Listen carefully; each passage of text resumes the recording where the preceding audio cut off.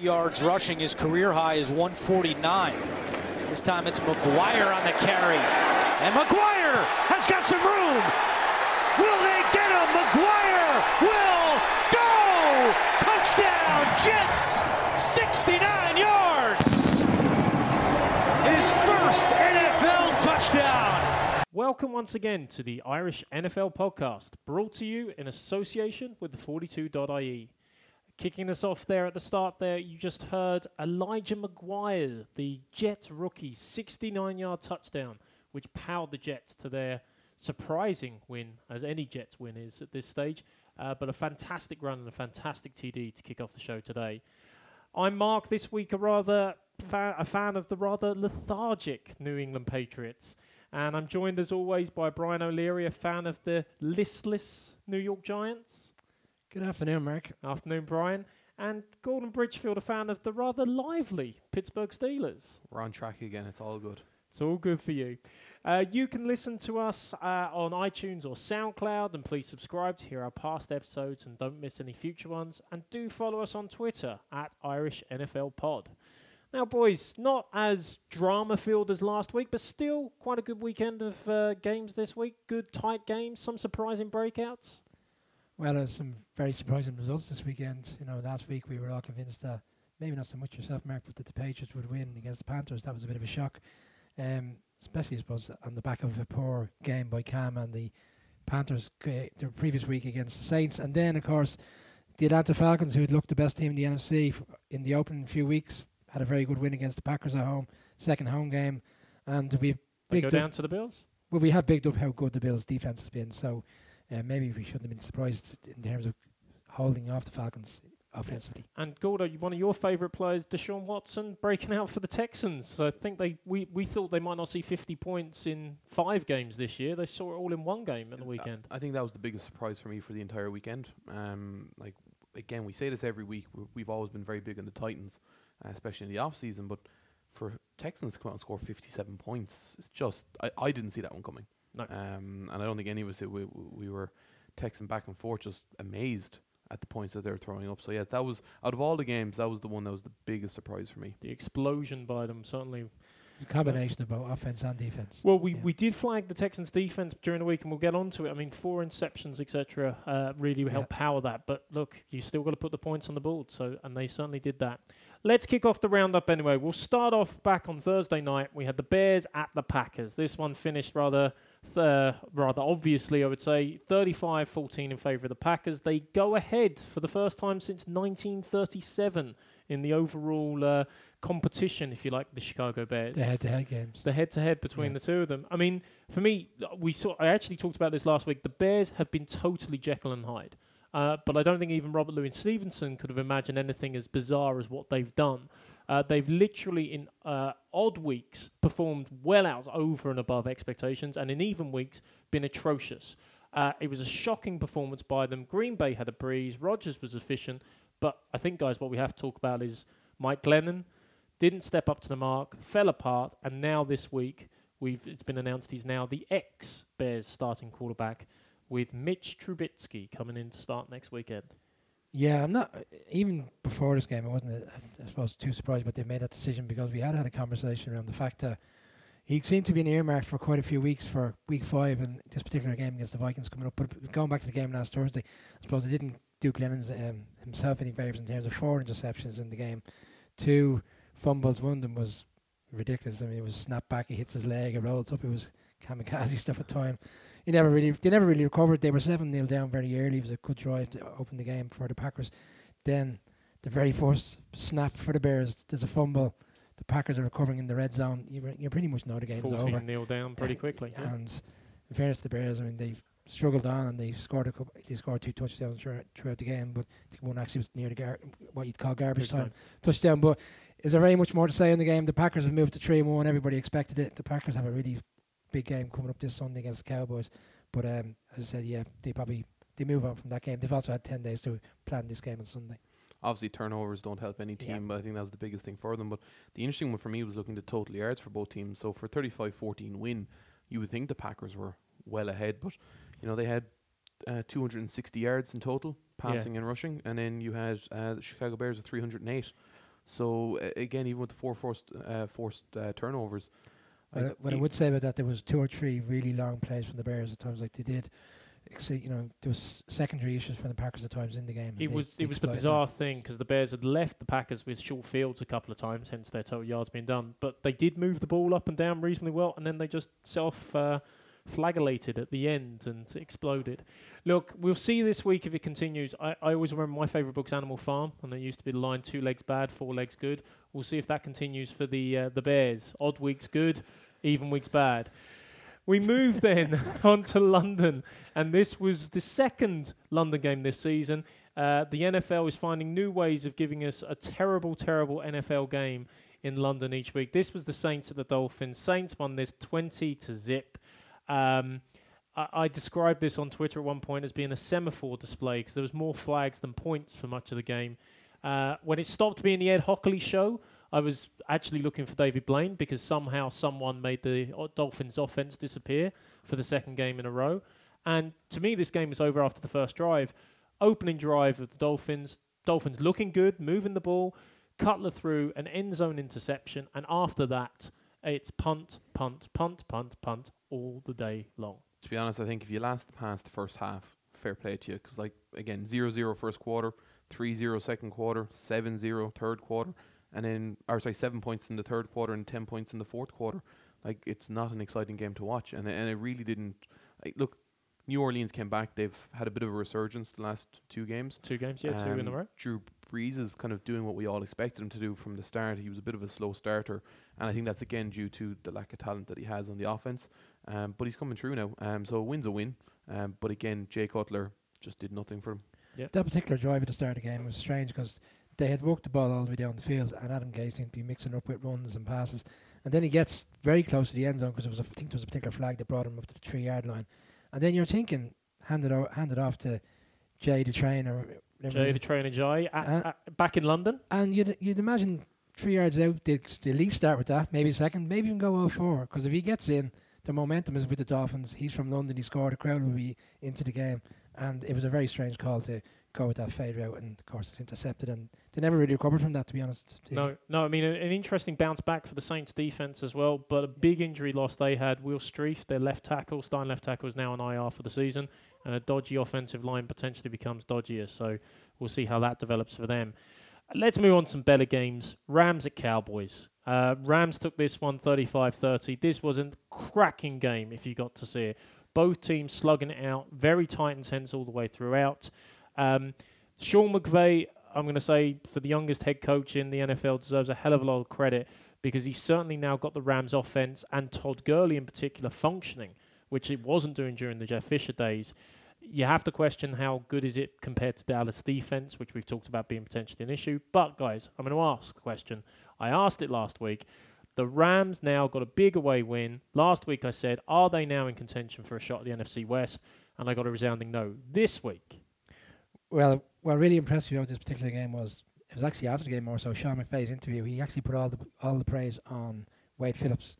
Because in the first half, they gave up 24 points, and the Cowboys ran for 119 yards. And the second half, the Cowboys only scored 6 points, 2 field goals. Locked them down. Locked them down, put an extra man in the box, made all the alterations at half-time, and now giving the Rams the opportunity to come back. Because they were down by 11 points at one stage, and then I think they were down by 7. So they were always kind of up to the third quarter. But interesting enough... They never felt out of it, though. Like, it was a real slugfest. They always felt they were in the game. Well, when Gordy came into the league, the first year he was really good, and second year not so good. But interesting enough, what I noticed last weekend was you never see much from him in terms of receiving yards. But now he seems to become the all-inclusive running back in terms of he hand it off, he'll take the catch. Like that particular touchdown he got from Goff, where it was a kind of... the throw was just kind of right between the secondary and the linebackers, and Gordy just came onto it perfect, and it was a 40-50 yard. We never saw that like stuff, even in the first year when he really was progressing very well. Never saw that type. It's interesting, gives him another ball in that offense to really push on. Are these for real? I'm still not sure. Yeah, I'm really interested in them. I think Goff has come through this year. I think Sean McVay has really made a difference. Here's an interesting one for you. How many interceptions has Goff thrown this year? Oh, I'd say 0. He's thrown 1. And he's only thrown 1 interception. That's in the one loss they've had this year against Washington. Every other game, 0 interceptions thrown. I think that's one of the key things for the LA Rams. Sean McVay makes sure that the play calling he's putting out there suits Goff, keeps it simple. And again, I think everyone is realistic about that, but it keeps it simple while still improving week on week. So I think every week he's coming out there, he's looking more mature. And 3-1. It's not a bad start to the season for the LA Rams. They would have taken that. Absolutely. And he a lot of teams would take it. But he gave a really passionate post-game speech in the locker room, Sean McVay, and it was really like you wouldn't think he's a rookie head coach. But then what does he do? He passes 2 game balls out, one to the kicker and one to Wade Phillips. Yeah. And he gets Wade Phillips then to close it out with the team. But then steps aside completely. Yeah. People are pointing out his maturity as a head coach. It's unbelievable for some guy to come in like that who's 31.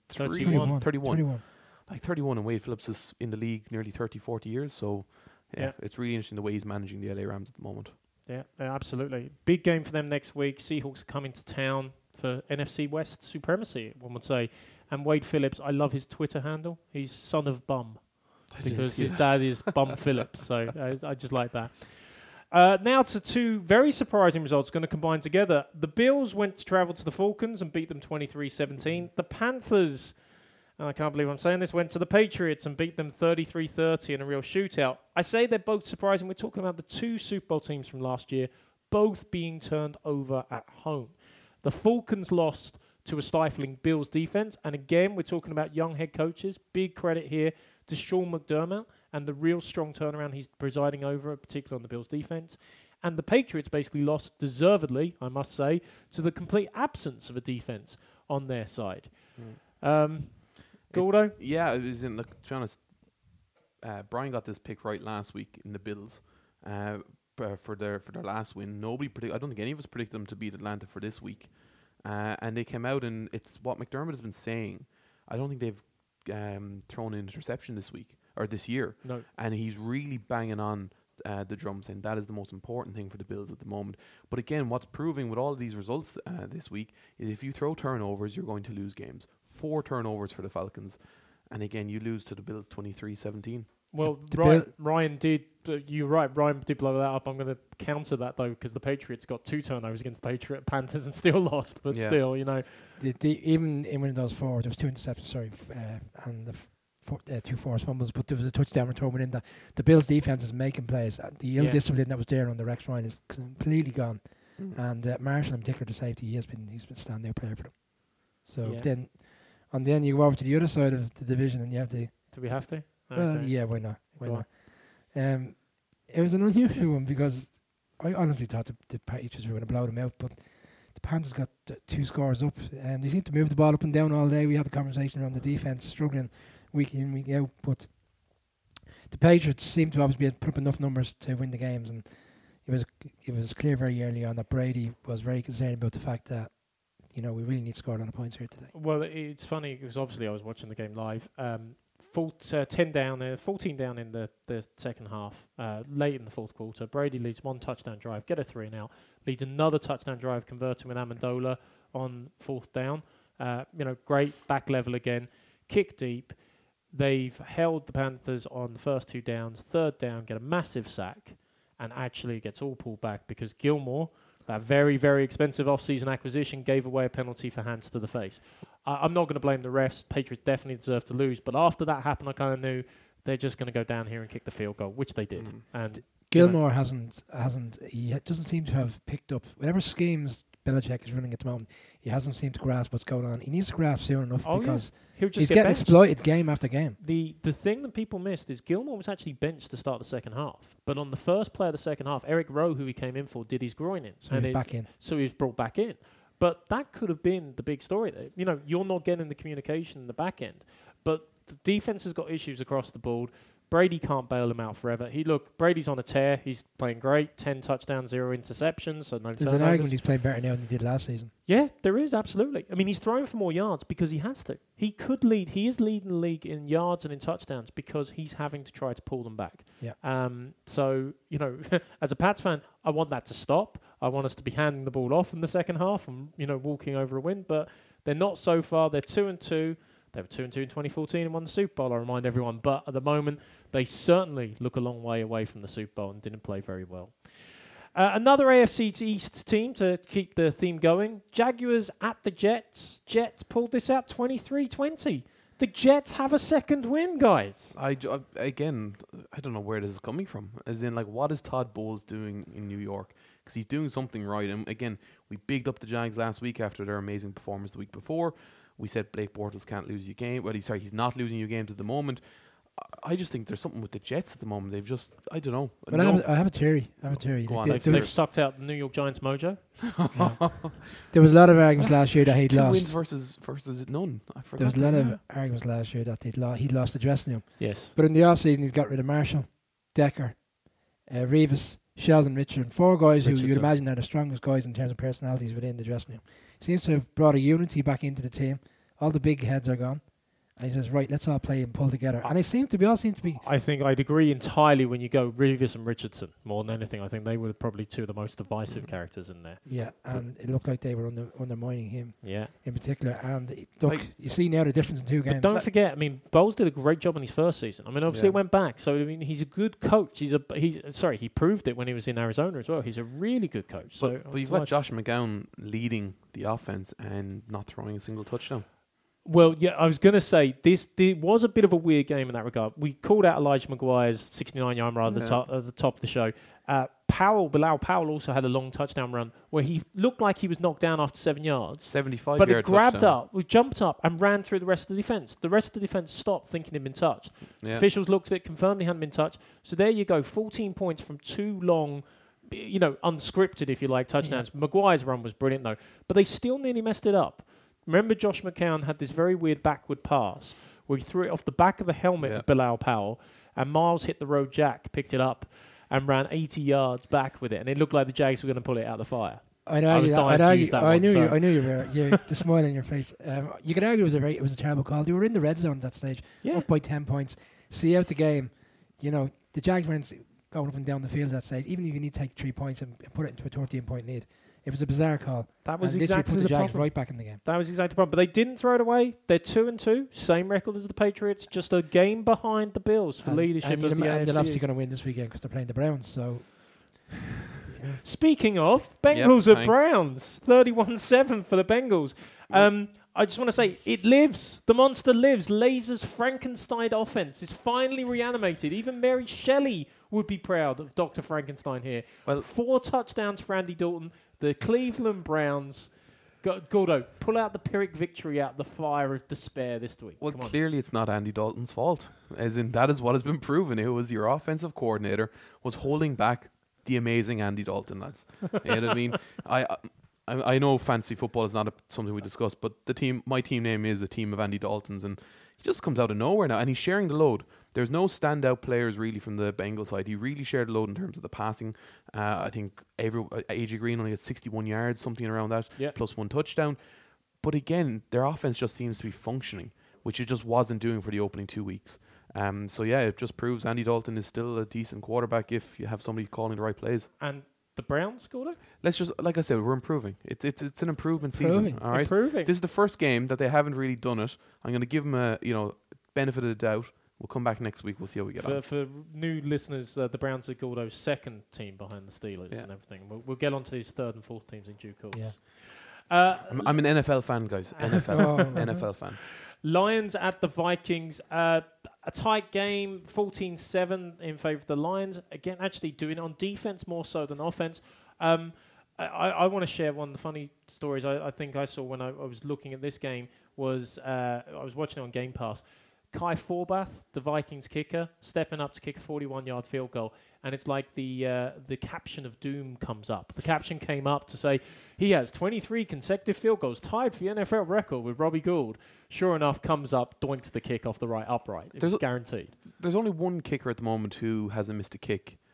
Did you know it? I can't remember the name. It's not Gostowski, anyway. No, well, it'll come to because it'll come back to me. But there's currently one. It's probably Greg Zuerlein.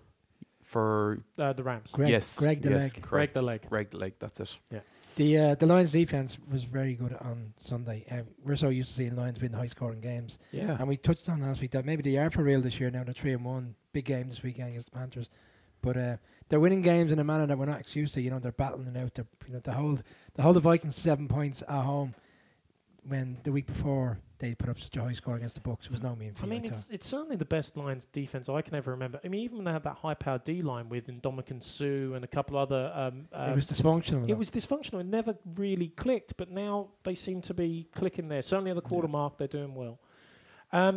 Steelers at the Ravens, 26-9 for the Steelers. Yeah. Gordo back on track, the choo-choo train. Yeah, it was one of these ones. I backed the Ravens last week when we were doing the picks again. I just felt the Steelers were really, really off from the previous week. And I'm not over-optimistic for the season going forward because, again, you had 35 carries for Le'Veon Bell versus 30 throws for Ben Roethlisberger. It's a breakout game for Bell. But Big Ben, like again, 216 yards versus Le'Veon Bell, 144 and 2 touchdowns. So we were very reliant on Bell. So again, will he last the season? I suppose is the big question we've been kind of posing for the last few weeks.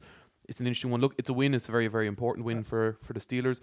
The division is poor though. I mean, the rest of the teams, you'd imagine they'll win it comfortably. Against the Ravens, like I'm not getting over optimistic yet. I'm going to see how we get on next week. I would like to see Ben Roethlisberger just doing a little bit more in the pocket because he just still doesn't look like he wants to be there. He did look, I have to say, I agree with you in the sense that he hasn't looked himself this season. I thought gradually last week he did look a little bit better. He looked better. He does look better, but he's still, like, you're over-reliant on Bell there. And again, when you're relying on one player, that's always a... I thought it was hilarious to see Harbaugh's press conference on the Friday leading up to the game because they were still quizzing him over the whole London thing, and the negative kind of press that went with the fact that they didn't seem interested. He gave it about the hotel selection, saying that the NFL selected the hotel, the Ravens weren't allowed to select their hotel. The practice field in which they were using was 45 minutes from the hotel. They didn't select it. Don't believe any of that stuff. There's no way Ozzie Newsome and the Ravens aren't selecting where they're staying. But then I'd ask a question. Well, you were at home on Sunday and you got well beaten, so what was the reason for that one? You know? Yeah. How about you're just not a good team? I was surprised when you two boys... just put it out there, Brian. Well, yeah, but I mean, I was surprised when you boys picked the Ravens last week. Their offense hasn't clicked at all. They've been bailed out by the defense. Yeah, well, I actually went for the Ravens purely because of what happened the previous week with Steelers. Thought to be an ill effect to that whole national anthem stuff. Oh, okay. So that was my thought process. I think it was Gordon's as well. Yeah, pretty much it. I thought the team was going to be a bit disjointed and fractured. Okay, quite the opposite. Well, yeah, and I mean, let's move to a team we started at the top talking about, which certainly weren't disjointed and fractured. The Texans, who are at home to the Titans and walloped them 57-14. I mean, wowzers. Performance of the week was certainly from Deshaun Watson, accounted for 5 TDs and all 4 with his arm, 1 with the legs. He, it must be said, though, it was a complete team performance. The defense started with an interception and continued to put pressure on the Titans. Mariota had 2 interceptions before he left the game, and his start is worth monitoring. Matt Castle is the backup in Tennessee, and he came into the game, went 4 of 10 with 2 interceptions, 1 being a pick 6. And guys, you could have knocked me over with a feather if you told me that after 4 weeks, 3 of the top 4 offenses would be the Texans, the Rams, and the Jags.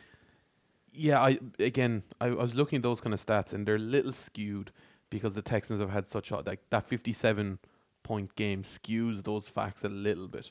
But again, I agree. Like Bill O'Brien must be kind of sitting there going, "Why the hell didn't I pick him week 1? Why did I wait so long?" Because he you don't just go from not being ready in week 1 to putting in these performances. So clearly he was doing this in the practice field. So I don't know if it was just the previous year's experiences of throwing in a quarterback too quick, and he just said, "I won't do it." But he doesn't look like a rookie the way he's playing beyond his years. He's miles ahead of Tom Savage than he ever was. So it's baffling because you've thrown away the first 2 weeks, the first week definitely. Just then, as well as that, with the Bears starting Trubisky on Monday night, I'd imagine there's a pressure on Chicago to make the change. I know we're moving away from this particular game, but they're probably seeing what Watson's doing. He was the 13th pick in the draft. Trubisky's number 2. They so traded up for. You'd imagine they expect him to be the better quarterback. So I'd say they're thinking the pressure's coming on them. Let's put him in. We're seeing what Watson's doing in Houston. It's going very well. It'll be interesting to see how he plays out. Yep. And poor Patrick Mahomes continues to sit on the bench behind Alex Smith. So I selected Watson in our NFL draft as the quarterback for this season to go with. Put Mr. Mahomes over here.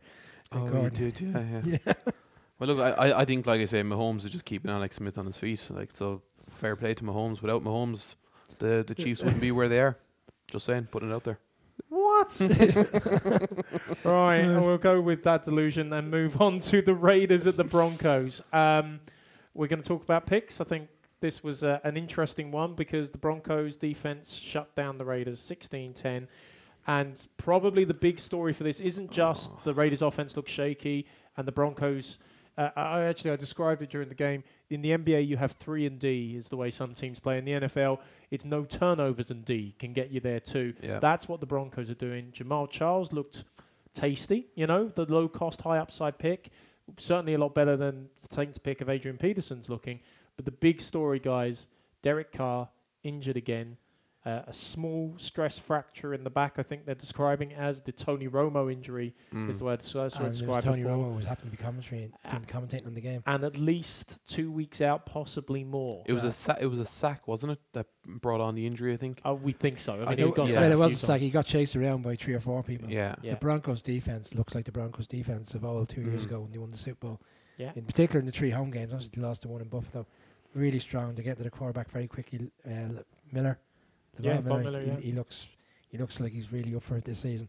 Probably a point to prove after a disappointing year last year. And I suppose we didn't really see them as potential Super Bowl contenders. Well, if they continue with that defense, they're going to give the Chiefs, and we don't know how the Raiders are going to play out now with Carr gone for a couple of weeks. They'll continue, if they continue like that, they could be potentially definitely in the playoffs. So before you kick in, Gordon, I just have to remind listeners that, in our preview show, when I had the Broncos down as contenders, and we were talking about the contenders, Brian's exact line was, I don't know why we're talking about the Broncos as contenders. Sure, they're not going to do anything. Anyway, Gordo, your thoughts? Yeah, I'm just disappointed for the Raiders. I had high hopes for the Raiders this year, and they were, again, there's images going around last week of Derek Carr and being stuck in quicksand. He just couldn't do anything last week. This week then he plays against one of the best defenses in the league, and he's got a back injury, which doesn't matter what they say to us.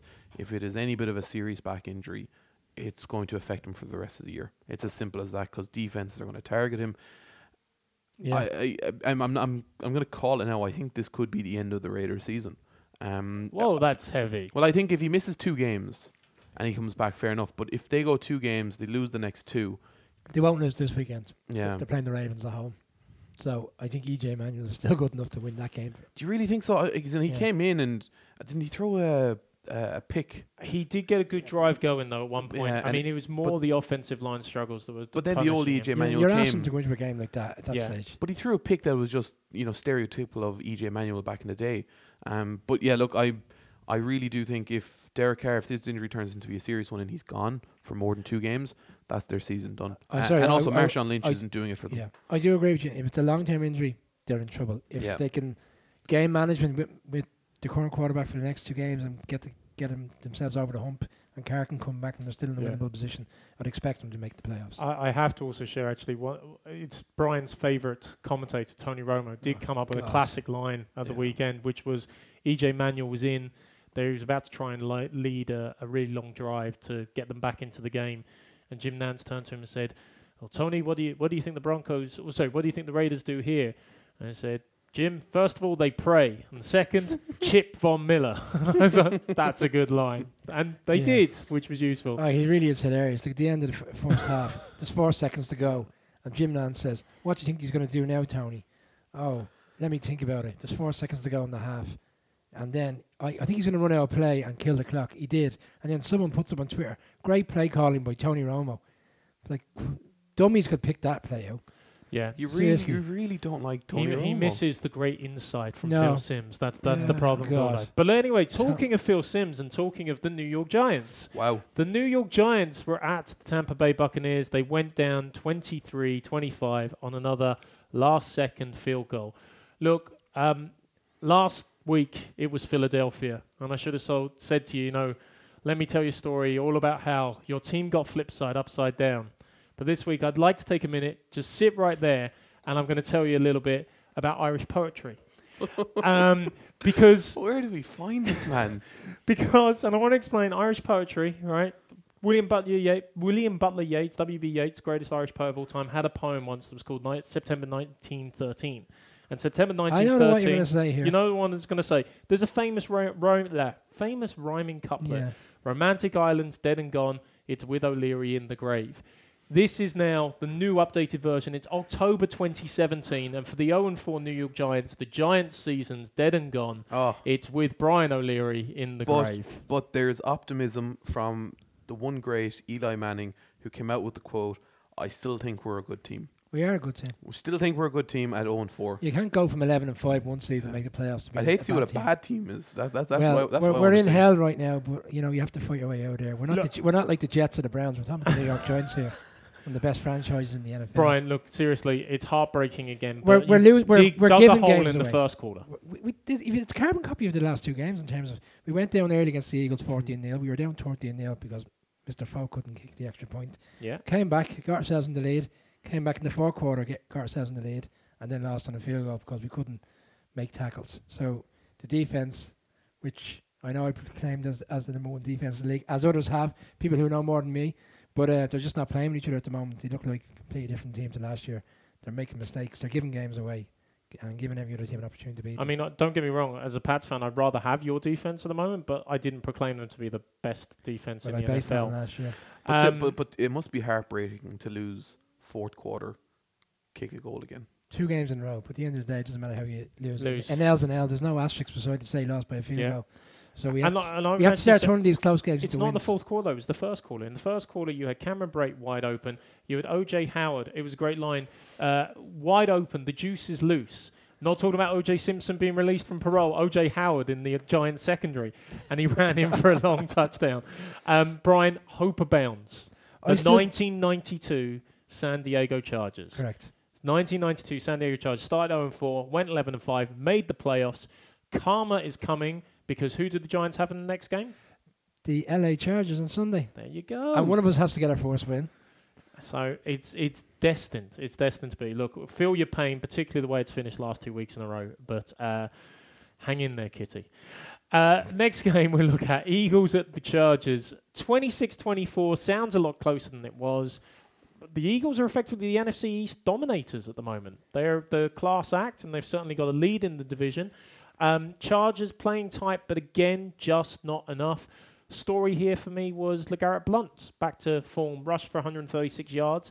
And the impressive thing, you've got to win games in different ways. The Eagles took the ball with 6:44 left on the clock, shoved it up the jumper, ran out the clock, just drove it down the field. That was efficient and pleasant to see from an Eagles fan perspective. Yeah. Now, I've seen Garrett Blount, who again had a quiet opening few weeks, to come out and have that breakout game.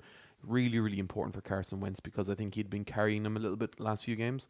And again, Carson Wentz was okay. He wasn't as amazing as he was in the previous games, but to have Garrett Blount carry you a little bit there, that's what they need. You need to be able to have that where you can rely on your running back, and they hadn't had that in the last few games, so it's good to see. Great result. And yeah, to be fair to the Eagles, they'll truck along with the next game. The biggest thing that was discussed after the game was actually the crowd.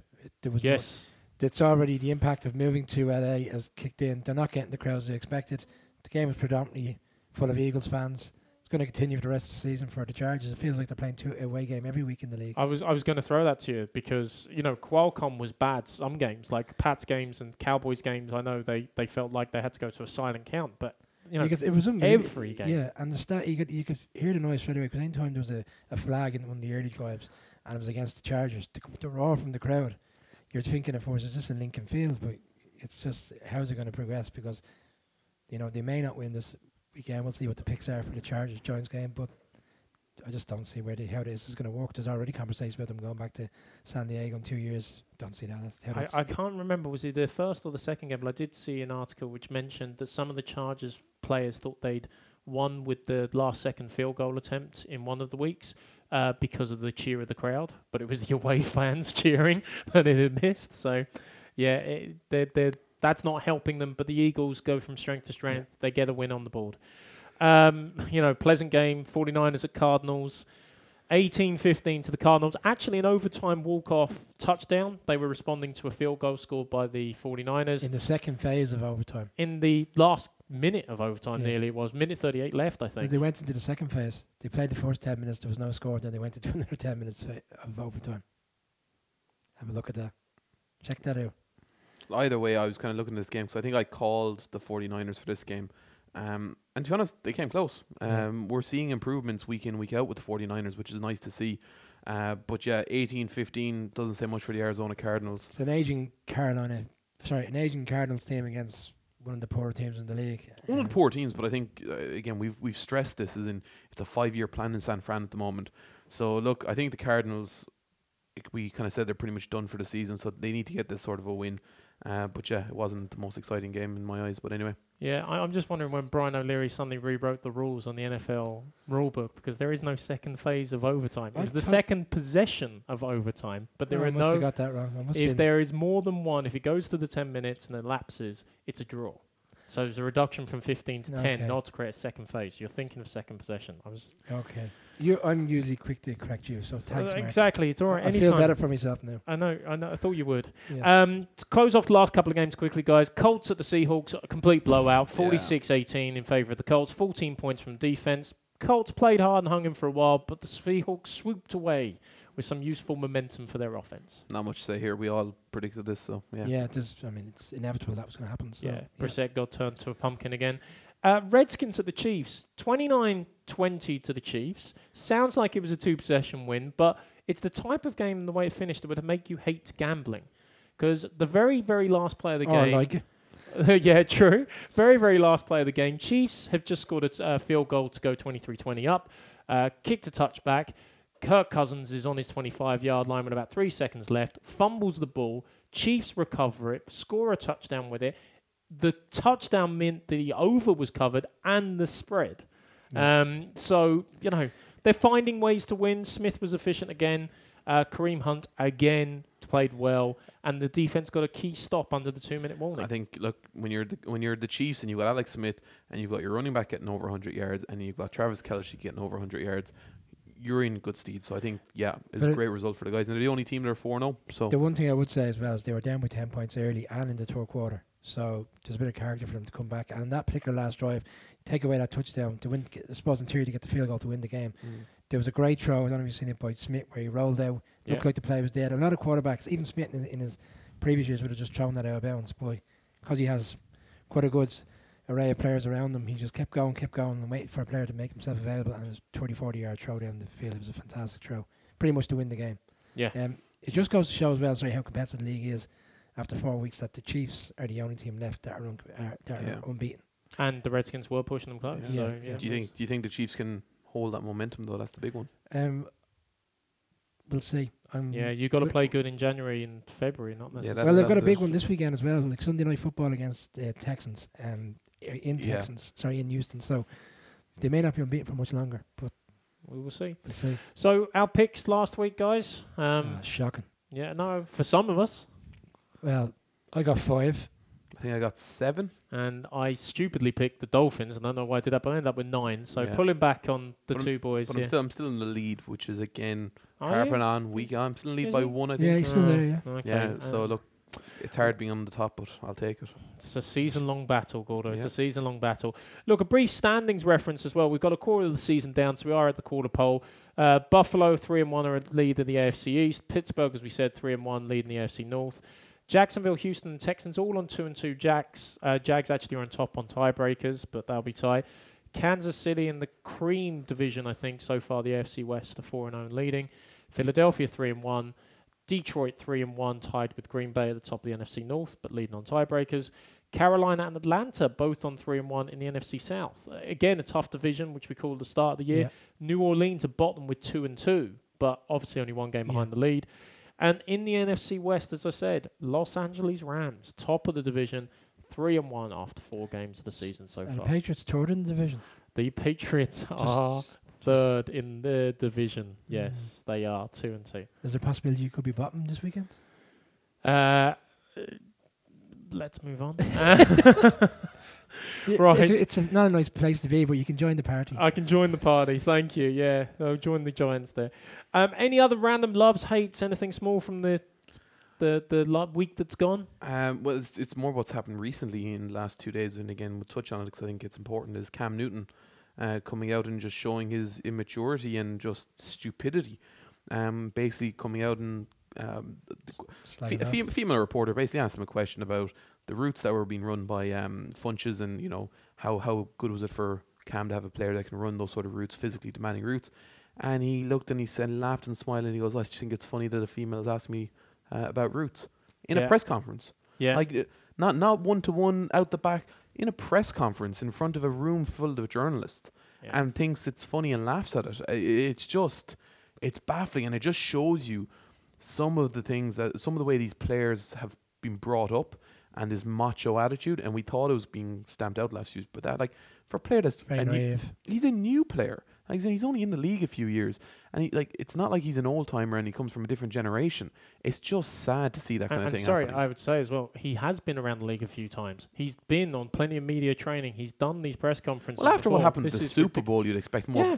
But to make that, and then apparently, and the win itself, like, they're after winning a very big game. They've got Yeah. into New England. Well, not many teams do that, so But- he should be flying this but week. the Shouldn't need to be well, the getting worst thing is embroiled this in isn't over yet, because the journalist approached him in the locker room then to confront him on it, and the Panthers released a statement saying, "We know that they met in the locker room and that Cam Newton expressed his sincere apology, regret and all this kind of stuff." And the reporter came out and said, No, he didn't. didn't. He didn't Yeah. say that. He didn't apologize whatsoever." She said that apparently what he said was, I should have said reporters.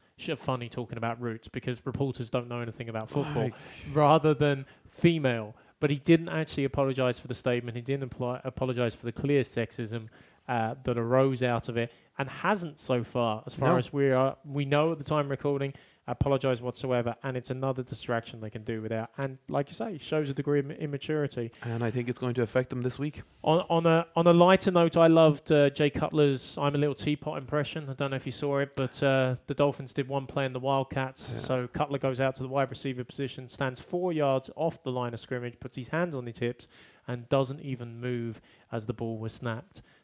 Disgruntled Jay is putting it mildly. My other love for this week was Zeke Elliott's touchdown celebration, and we all know his famous, feed me routine that he does. But this week he actually took his towel out and put it down as a napkin in his shirt, and it was that was ridiculous. It was a brilliant Really? celebration. Oh my Excellent. God. That's Delighted. Or actually, somebody also broke out a Mortal Kombat finishing routine as a celebration. I'm loving it. I love the celebrations being back in At the least we're it's showing better than the, Odell Beckham urinating like a dog. Well, that was just like, again, we won't get into that. Just idiot. The Elliott one was ridiculous. It really was. No, I We're think really showing the difference in age here. Actually, there was one other celebration I found quite amusing. Danny Amendola, after scoring the touchdown on the 4th down, saw a fan in the back of the end zone with a JE11, Julian Edelman 11 towel. So he kind of came over, took it off the fan, held it up to the cameras as if to say, "Julian Edelman, we're supporting you." However, I did get 2 messages from friends almost instantly saying, "Geez, I didn't realise Danny Amendola was Jewish." They had read JE11 as saying Jew, and I didn't know what to do with it. I kind of went, Julian Edelman, lads, live with it. So it was quite. We won't be bringing amusing. them on this pod, so. Yeah. No, most definitely not. What, Julian Edelman? Or Yeah. Anyway, let's move on to the next week picks. We have 4 teams on bye week next week in week 5 as the byes start kicking in. The Falcons, the Saints, the Broncos, and the Skins. 2 off wins, 2 off losses, and they'll enjoy the time off, even if it is early in the season for them. Kicking off next week's games, Patriots at the Buccaneers is our Thursday night game. Do you want to kick this one off? Yeah, okay. I'm going to pick the Patriots. Probably an obvious choice, but more so because I wasn't really too impressed with the Bucs, albeit they beat the Giants on Sunday. They didn't seem to do very much. They struggled the week before that against the Vikings. So the win before that was against the Bears, so it's hard to really gauge much from that because we don't know what the Bears are at. And it's dangerous going against the Patriots. I made that mistake going for the Saints a couple of weeks ago against the Patriots. They very rarely lose 2 games. I'd imagine they will do enough to win the game. I'm actually going to go for the Bucs, and it's purely down to the Patriots defense. I think the Bucs playing at home, I think Winston, they're getting there from what we kind of saw in the off season. So yeah, I'm going to take a chance on this one. I'm going to go with the Bucs. That would be start the weekend in a good place. Oh, it would be the best way to start the weekend ever. Yes. So I'm going to go with the Bucs for this one. I can't blame Gordon, unfortunately, seeing the Patriots defense last weekend. And Doug Martin is back from suspension for the Buccaneers, so that will really assist their run game. But I'm going with the Pats, not out of loyalty, but they're coming off a loss. And the Patriots generally do bounce back heavily after a loss, and they need a win. So I'm going with Tom Brady and the Patriots there. Next game, Bills at the Bengals. Both teams are surprising this year. One surprisingly good, the other surprisingly stinking up the place. Some life for the Bengals this week. Does it get extinguished as this game goes on next week? I'm going to go for the Bengals. I'm going to go with Andy Dalton, and I think they'll keep up their scoring at the moment, and that's what I really think is going to happen this weekend with the Bengals. So yeah, that's my pick. The monster does continue, yes. Yeah. It's not often I agree with Gordon, but this week we're okay. Yeah, I see the same. I see the Bengals offense starting to put things together, and I think they will have too much against a very good Bills defense. Yeah. But it's still a tough enough game for most teams going in there. Cincinnati, I'd expect the Bengals to pull this one out. I can see it potentially being a letdown game for the Bills after such a great win against the Falcons, but no, I'm going to stay with the Bills. I'm going to stay with their momentum being built, and I think they'll take out the win here. Jets at the Browns. Look, this is two poor teams. It's not necessarily the race to the first pick, as you would have thought, though, because the Jets are on a 2-win roll. Can they move to 3-2? I say yes. The Browns won't be as bad this week, but I say the Jets will take it. No, sorry, go on, Brian. No, you go first. It's the Browns. Browns win. I'm sticking with it. I'm convinced they're going to get the win. So I just want to check as well, Brian, because remember, Gordo has said the Browns come in 7 games. 6, yeah. So now they're going to go 7-5 for the rest of the season. He's running out of games. The mistake in the lake, the Cleveland Browns. The Jets will win this weekend. I imagine they have good game management from McCown, and they'll win the game. I'm going to say the Jets will win comfortably. Okay. Panthers at the Lions. Roar, obviously, from both teams here. Who's going to roar loudest? Gordo. Yeah, I think we just discussed the Cam Newton situation, and I do think it's going to rumble on for another while, including into this game. And I think Stafford is doing well with the Lions, so my pick's the Lions to win this game. Yeah, both teams 3-1, but I've been more impressed with the Lions than I have the Panthers. I'd expect Stafford to win this game, yeah. I'd agree. Panthers' offense has been sporadic. They performed last week against the Pats, but that doesn't mean they're going to perform in back-to-back weeks, particularly not against that Lions defense. We've all got Lions at home then. 49ers at the Colts. Bottom feeders unite. Brian? You said the Colts wouldn't win a game till Mr. Luck returns. And acknowledged I was wrong last week, yeah. Yeah, so I'm expecting the Colts to win again. Jacoby has been good for them. He was good last week in the first half, but he's playing against a very strong Seahawks defense. He won't play against a defense that good this weekend. They're at home. I think the Colts will win. I'm actually going to go against Brian on this one, and I'm going to go with San Fran because I think they came very, very close last week. I do think there's improvements being made every week in San Francisco. So, yeah, I'm going to give it to San Fran for this game. And I'm going to take the 49ers. Yeah. I think they played tough and tight against the Cardinals. I do think they're building something, and I don't trust the Colts outside of Hilton and outside of Brissett doing something the decent. lone wolf, huh? You can lone wolf away, and you'll be wrong this week. Titans at the Dolphins. Both are coming off ugly games. I'm going to lead this one off. I'm going to go with the Titans. They were building something. They've got that smash mouth football going on. It was a very bad game against the Texans. They'll get back on track against the Finns. And Mariota's fit for this game, isn't he? Not necessarily. Not necessarily. Still in doubt. Yeah. If he doesn't play, I don't see them winning because I don't think Matt Castle's good enough. We need to see a reaction. This is the first home game as well for the Dolphins because obviously that game was cancelled in week 1. If Mariota plays, I'd go with the Titans. On the basis he's not playing, I'm picking the Dolphins. Yeah, I'm going to go... So your pick is the Dolphins. Let's just say there's no conditionality to our picks. You can't throw that into this. I'm going to go with the Titans. I still do think they have one of the best offensive lines, even though it hasn't really clicked at the moment. So I'm going to go with the Titans. Okay, I pick the Dolphins no matter what happens. Good man. Right. The 1992 Chargers, as I said before, first team and only team in the wildcard era to make the playoffs after going 0-4. Chargers at the Giants. It's meant to be, Brian. Yep, this weekend we start taking ourselves away from hell and we start putting ourselves back in a place where we can at least be competitive within the division.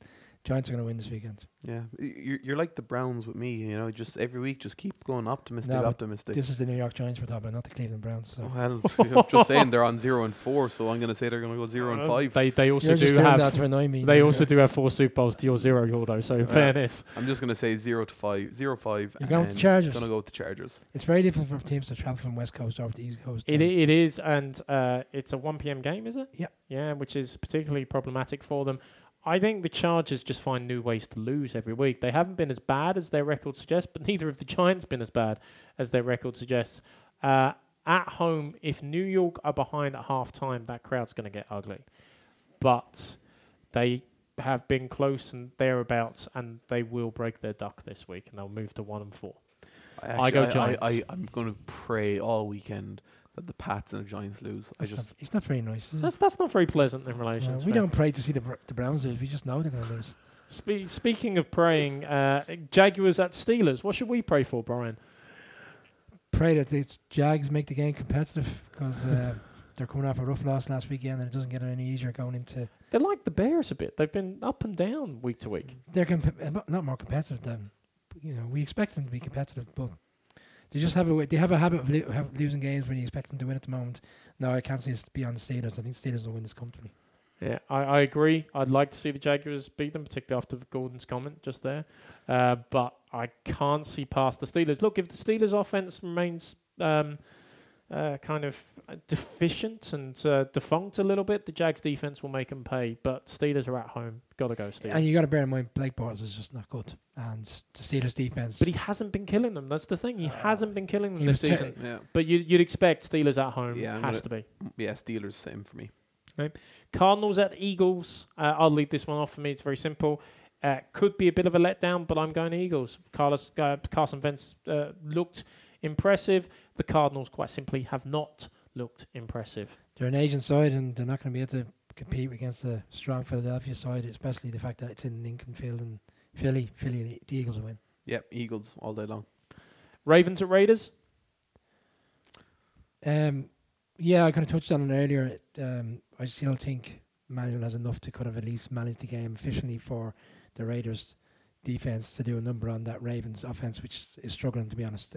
You're expecting the Ravens defense to keep them in the games, and if they can't, the game is gone very quickly. No, I think the Raiders will get the win they need to keep things moving on whilst Carr's out. I think they're very lucky that they're playing the Ravens. I did say earlier on I didn't think they'll win while Derek Carr's out, but against the Ravens and what they did last week against the Steelers, yeah, I'll go with the Raiders for this game. I can see a way in which the Ravens win this game, particularly with Manuel there. But I think the Raiders will still have too much. If they can get Lynch going, particularly at home, I go Raiders. I think it's too much to ask. Here's a key game. 2 great games this weekend coming up now, guys. Well, actually 3 in a row. Seahawks at Rams we kick it off with. This is going to be a good one. Yeah, it's a good one. I was saying it's a tough choice for Sky which one they pick, whether in the 9 o'clock slot this game or the Green Bay Dallas game. They're obviously going with the Packers game. Are the Rams for real? I'm still not convinced. But, it was a great win last weekend going into Dallas, and they certainly seem to be turning the corner. I'm going to stick with the Seahawks. Offenses seems to have got their act together the last couple of weeks. I know they put a high score up against the Colts, who weren't that great, but the week before that against Tennessee, they did kind of start to look to turn things around. I'm going to give Seattle the edge. I'm going to go with the LA Rams. Yeah, I think Goff is... I have big faith in Goff, and more so Sean McVay. I'm really impressed with the way he's managing this team. Yeah. I'm going to go LA Rams. I think earlier in the season I was trying to call a breakout game for Carson Wentz against the Kansas City Chiefs. I think Goff proved it against the Cowboys. He can compete on the big stage. This will be a big, big game, and it really is effectively for a strong division lead.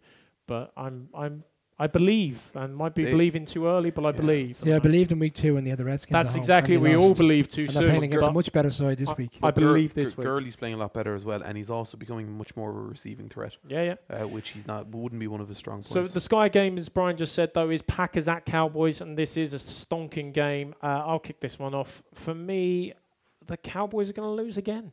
The Packers are going to take this game. Yes, they don't have a running game at the moment, but Aaron Rodgers has enough, particularly to take advantage of that poor Cowboys secondary. And actually, Brian, I know we talked about this during the week. This was the playoff game to beat playoff games, except for the Super Bowl, of course, last year. And it's basically a rematch of that. Yeah, and you kind of touched on it there. Cowboys, the concerns they had in the secondary during the offseason, they got rid of a lot of players in free agency. They've gone with a lot of rookies.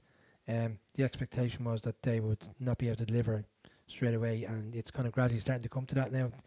And last weekend they were greatly exposed, and there's no worse team to play against in terms of a quarterback than Rodgers. In terms of exposing the secondary, that's not good. I think the Packers will win.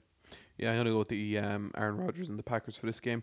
I think the Cowboys have put in some good performances, some good plays from certain players, but just they're not the team that they were last season. So yeah, Packers for this one. Chiefs at Texans?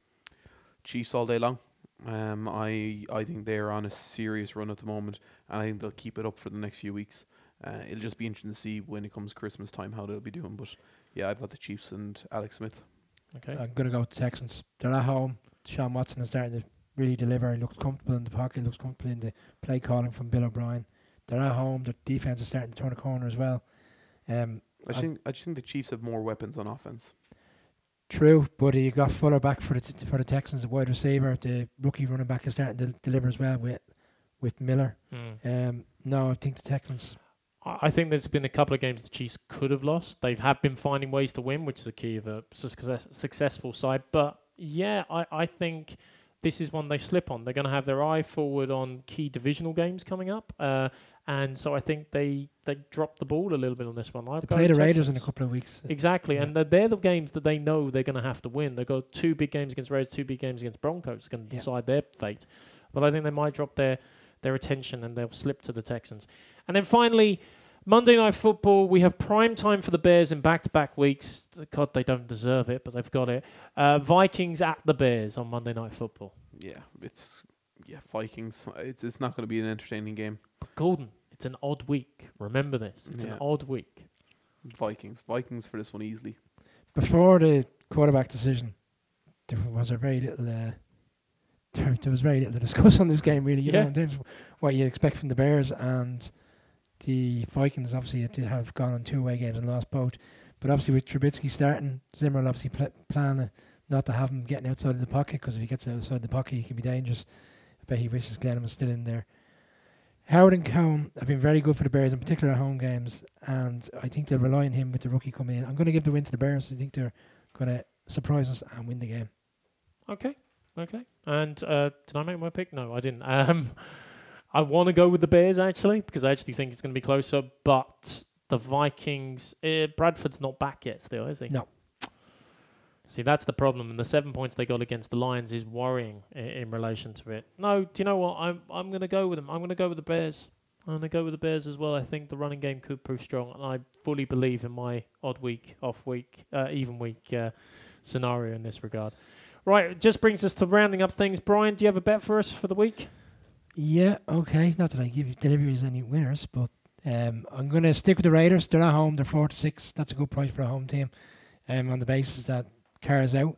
The Eagles are 6.5 on the spread at home to the Cardinals. I think the Eagles will cover that, and I think the Steelers, because I said I think they'll be comfortably, they'll cover the 8.5. So Raiders to win, Eagles minus 6.5, Steelers minus 8.5, and if you shop around, you get around 6-1. Very good. Very good. I'm going to take a chance this week. I'm going with a treble, and I'm going with the handicaps. I'm going with Tampa Bay Buccaneers +5, Buffalo Bills +3, Detroit Lions minus 2.5, and that gets you 6-1. So you're saying the Bengals are going to win, but the Bills are going to cover? Yeah, where am I saying this? You're going with the Bills plus the handicap. Anyway. Well, I think I think the Bills will cover the +3. Yeah, correct. I think they'll come close to that. Yeah. Okay. I don't have a bet. Actually, last week I finally got a bet that won because I went on to one of Paddy's specials, which was for Fournette, Gurley, Elliott, and Powell all to score touchdowns. Then they wouldn't pay you. They didn't pay me. No, I had to get onto them, actually. It was rather annoying in the first instance. But that came in at 16-1, so that was a nice little earner. You'll have to find an anytime touchdown special for the weekend. That's exactly what I'm going to do. I'm going to send that out on Twitter. Okay. But for now, that's us. That's going to be our final play of the week. I want to thank, as always, our engineer par excellence, Jason. And in the week, guys, where there's been lots of surprises and lots of surprising turns, unfortunately, the surprise is that the New York Giants still haven't won a game is probably the biggest of all. But that's it from us. This has been the Irish NFL podcast, brought to you in association with the 40.2.ie. Do follow us on Twitter at Irish NFL Pod and find us on iTunes and SoundCloud. But for now, it's goodbye from Gordo. Goodbye. Goodbye from Brian. Goodbye. And it's goodbye from me. Goodbye.